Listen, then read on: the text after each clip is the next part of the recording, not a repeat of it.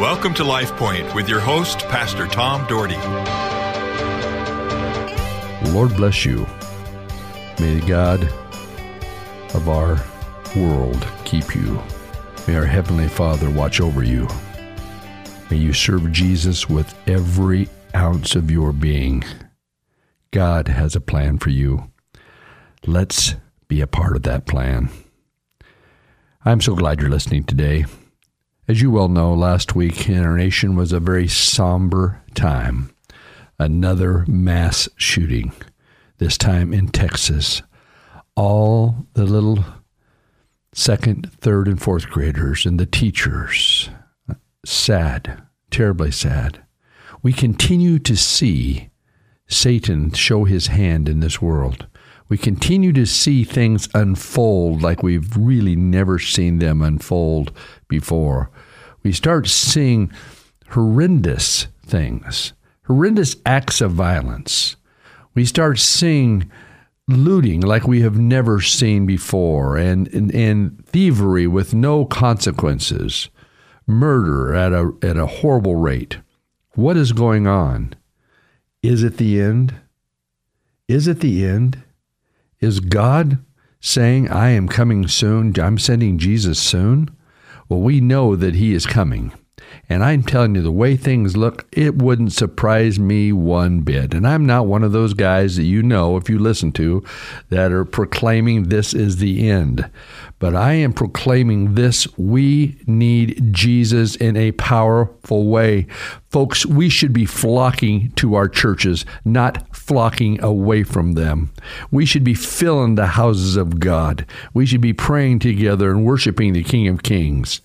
This tragedy was so gripping, and I'll talk about it for a little bit this morning, and it's so heavy on all our hearts, and I had to wait till this week to share. I couldn't last week because I had a full docket, but I wanted to share a little bit about it because I want you to know that I care, and it hurts, and I think it brings us all to tears. We can't even imagine the horrificness, I just made that word up, I think, of this tragedy, because it's just terrible. And so let me pray, and I'm going to pray for this situation, and then we're going to talk, and then I'm going to read a scripture out of 2 Timothy, and I'm going to talk for today and tomorrow kind of about this kind of thing, kind of about end times a little bit, kind of about where we need to be. I just think it's necessary for me to share these next couple days about this. So pray with me. Our Heavenly Father, in the name of Jesus Christ, the Son of the living God, I come to you, thanking you for being my God, thanking you for watching over your people. And yes, Lord, we do not understand these terrible situations, but we understand that the Bible says in last days there's going to be horrible things that happen. And Lord, when we think horrible, I guess our minds don't really drift to little children being shot in cold blood and can't even imagine the scene of this incident. God, we just ask and pray in the name of Jesus for all these families, all these grandparents, all these little kids and the school that witness these things. Jesus, get a hold of their hearts and minds. Bring comfort and peace to them so they can move on. Lord, so they won't be afraid to go to school. Lord, and the world wouldn't become afraid that the enemy would be stopped in his tracks. In the name of Jesus, I pray a shield around us. Protect us. Protect our churches. Protect our schools. Lord, be with our law enforcement officers. God, thank you for them. Thank you for their courage. And God, bless them and lead them and their families. But Lord, certainly be with this city of Texas. Certainly have your hand upon them. And Lord, I pray revival would break out and people would seek you. And I pray people would flock to the house of God. Lord, we need to be people praying, coming together, worshiping and serving you. God, we are so caught up in the world. We're so caught up in all those things, all the fun activities, that we put everything before you. And God, no wonder we're a nation that is struggling. Lord, help us to be one nation under God. I pray these things in the name of Jesus Christ, the Son of God. Amen. Well, folks, I believe that. The prayer I pray to my Heavenly Father, I agree. This is a time that we need to stand more than any other time. I would tell you to get out of your house, get out of your seat, get out of what you're doing and start serving God with fervor, with all you have, honoring Him first, showing your family that you put Him first. Because I'm telling you something, we don't know what tomorrow holds, and the way things are going, it's going to be interesting to see. But all I know is I want to be ready. I want to be ready to see Jesus when He appears. I want to be the one that goes with Him. I want you to be. I don't want you to play with your salvation. I want you to be serious about the things of God. This tragedy just hit me. It hit me hard, maybe harder than some, because I lost a little boy at 5 years old in a tragic car accident, and I've told you many times about that. And it was the worst day of my life. Literally, the worst day of my life is when our car got in our car and knocked it out of gear and knocked it down the driveway, and it ran over him, and I found him 20 seconds later, and it was life-changing. It was life-changing. I didn't sleep for 42 hours in a row. I was crushed. He was my everything, and he was my wife's everything, and he was our only child. But you know what? God used it for His glory, believe it or not. Our church exploded in the next 3 years after that. People came to know Jesus. Many people were baptized, and the church continued to move forward. And my little boy is waiting for me in heaven. It's going to be a great day. Now, why wouldn't you want to live for Jesus and see those that went before you that love Jesus? That very morning he died, he said to me, when I asked him what the most important thing it was in his life, he said, "Daddy, I just want to live for Jesus, that's all." And I thought, you know what? What a 5.5-year-old saying, I just want to live for Jesus after all. I mean, folks, that's what it's about. And of course, I see these little kids, and yes, my son's accident, it was fast. I mean, it happened fast, and it certainly wasn't as horrific as being shot and terrified and this kind of thing. But it hit home, and it brought back all those memories, and my little boy, shared with you before, he loved Jesus so incredibly. 10 days before he died, he said to my brother and I'm going to go be with Jesus.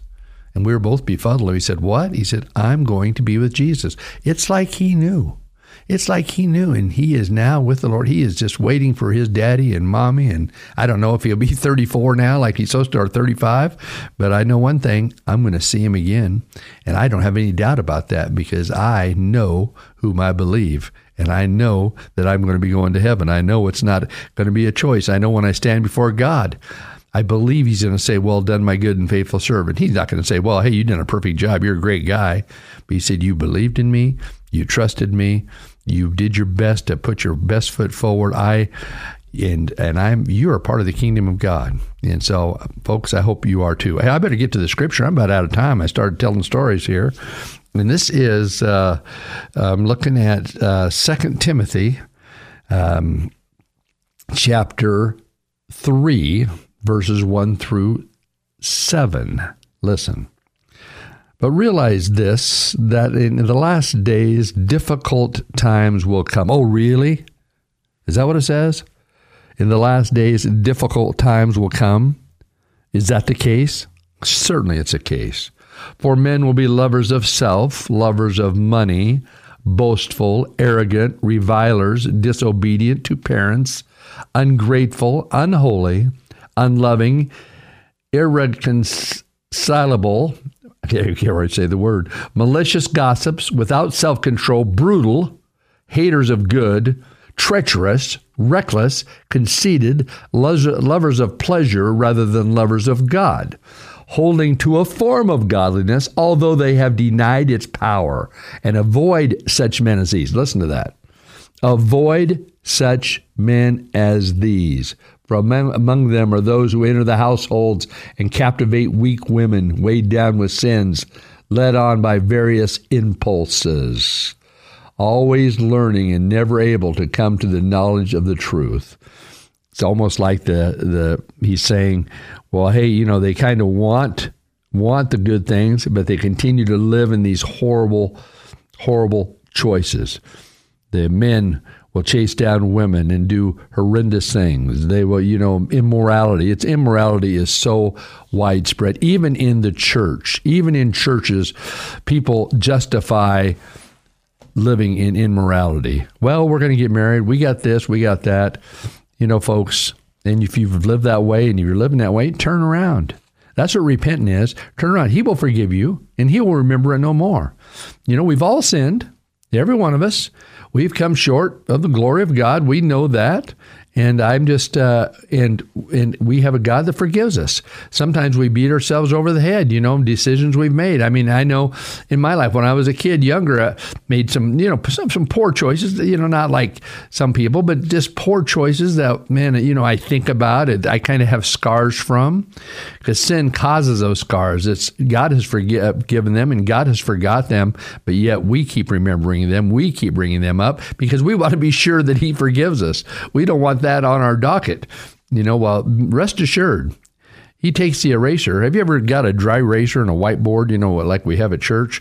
You write something down, and you want to get rid of it. So what do? You take that dry eraser and you wipe it out. You can't see it anymore. It's gone. That's what God does for you. He erases those past, so you don't have to worry about it. Today, if you're holding on to something, I pray in the name of Jesus, you give it up to him. That you give it up to him. In fact, I'm going to pray that way in closing today. I rattled on so much that I didn't even get to where I wanted to go. So we're going to continue on chapter 3 tomorrow. I'm going to share the same verse, but I want to go over some more things with you. But folks, let's pray. Our Heavenly Father, if anybody's listening today that is holding on to something, they're holding on to a sin that you have forgiven, but Lord, they can't get rid of it. In the name of Jesus, I pray they give it to you and let you take care of it. And God, again, be with all those people that were hit in tragedy. God, we just pray that you be with Texas. Pray you be with these families. Oh, God, bring peace to them. I love you, Lord. Thanks for sharing. Let me share today, Lord. In Jesus' name, amen. LifePoint is a ministry of the Cloverdale Church of God. If you would like a copy of today's broadcast or would like more information about the church, please call us at 208-362-1700. or write to Cloverdale Church of God, 3755 South Cloverdale Road, Boise, Idaho, 83709. You may also visit us at our website, www.cloverdalechurch.org. Thank you for listening and have a blessed day.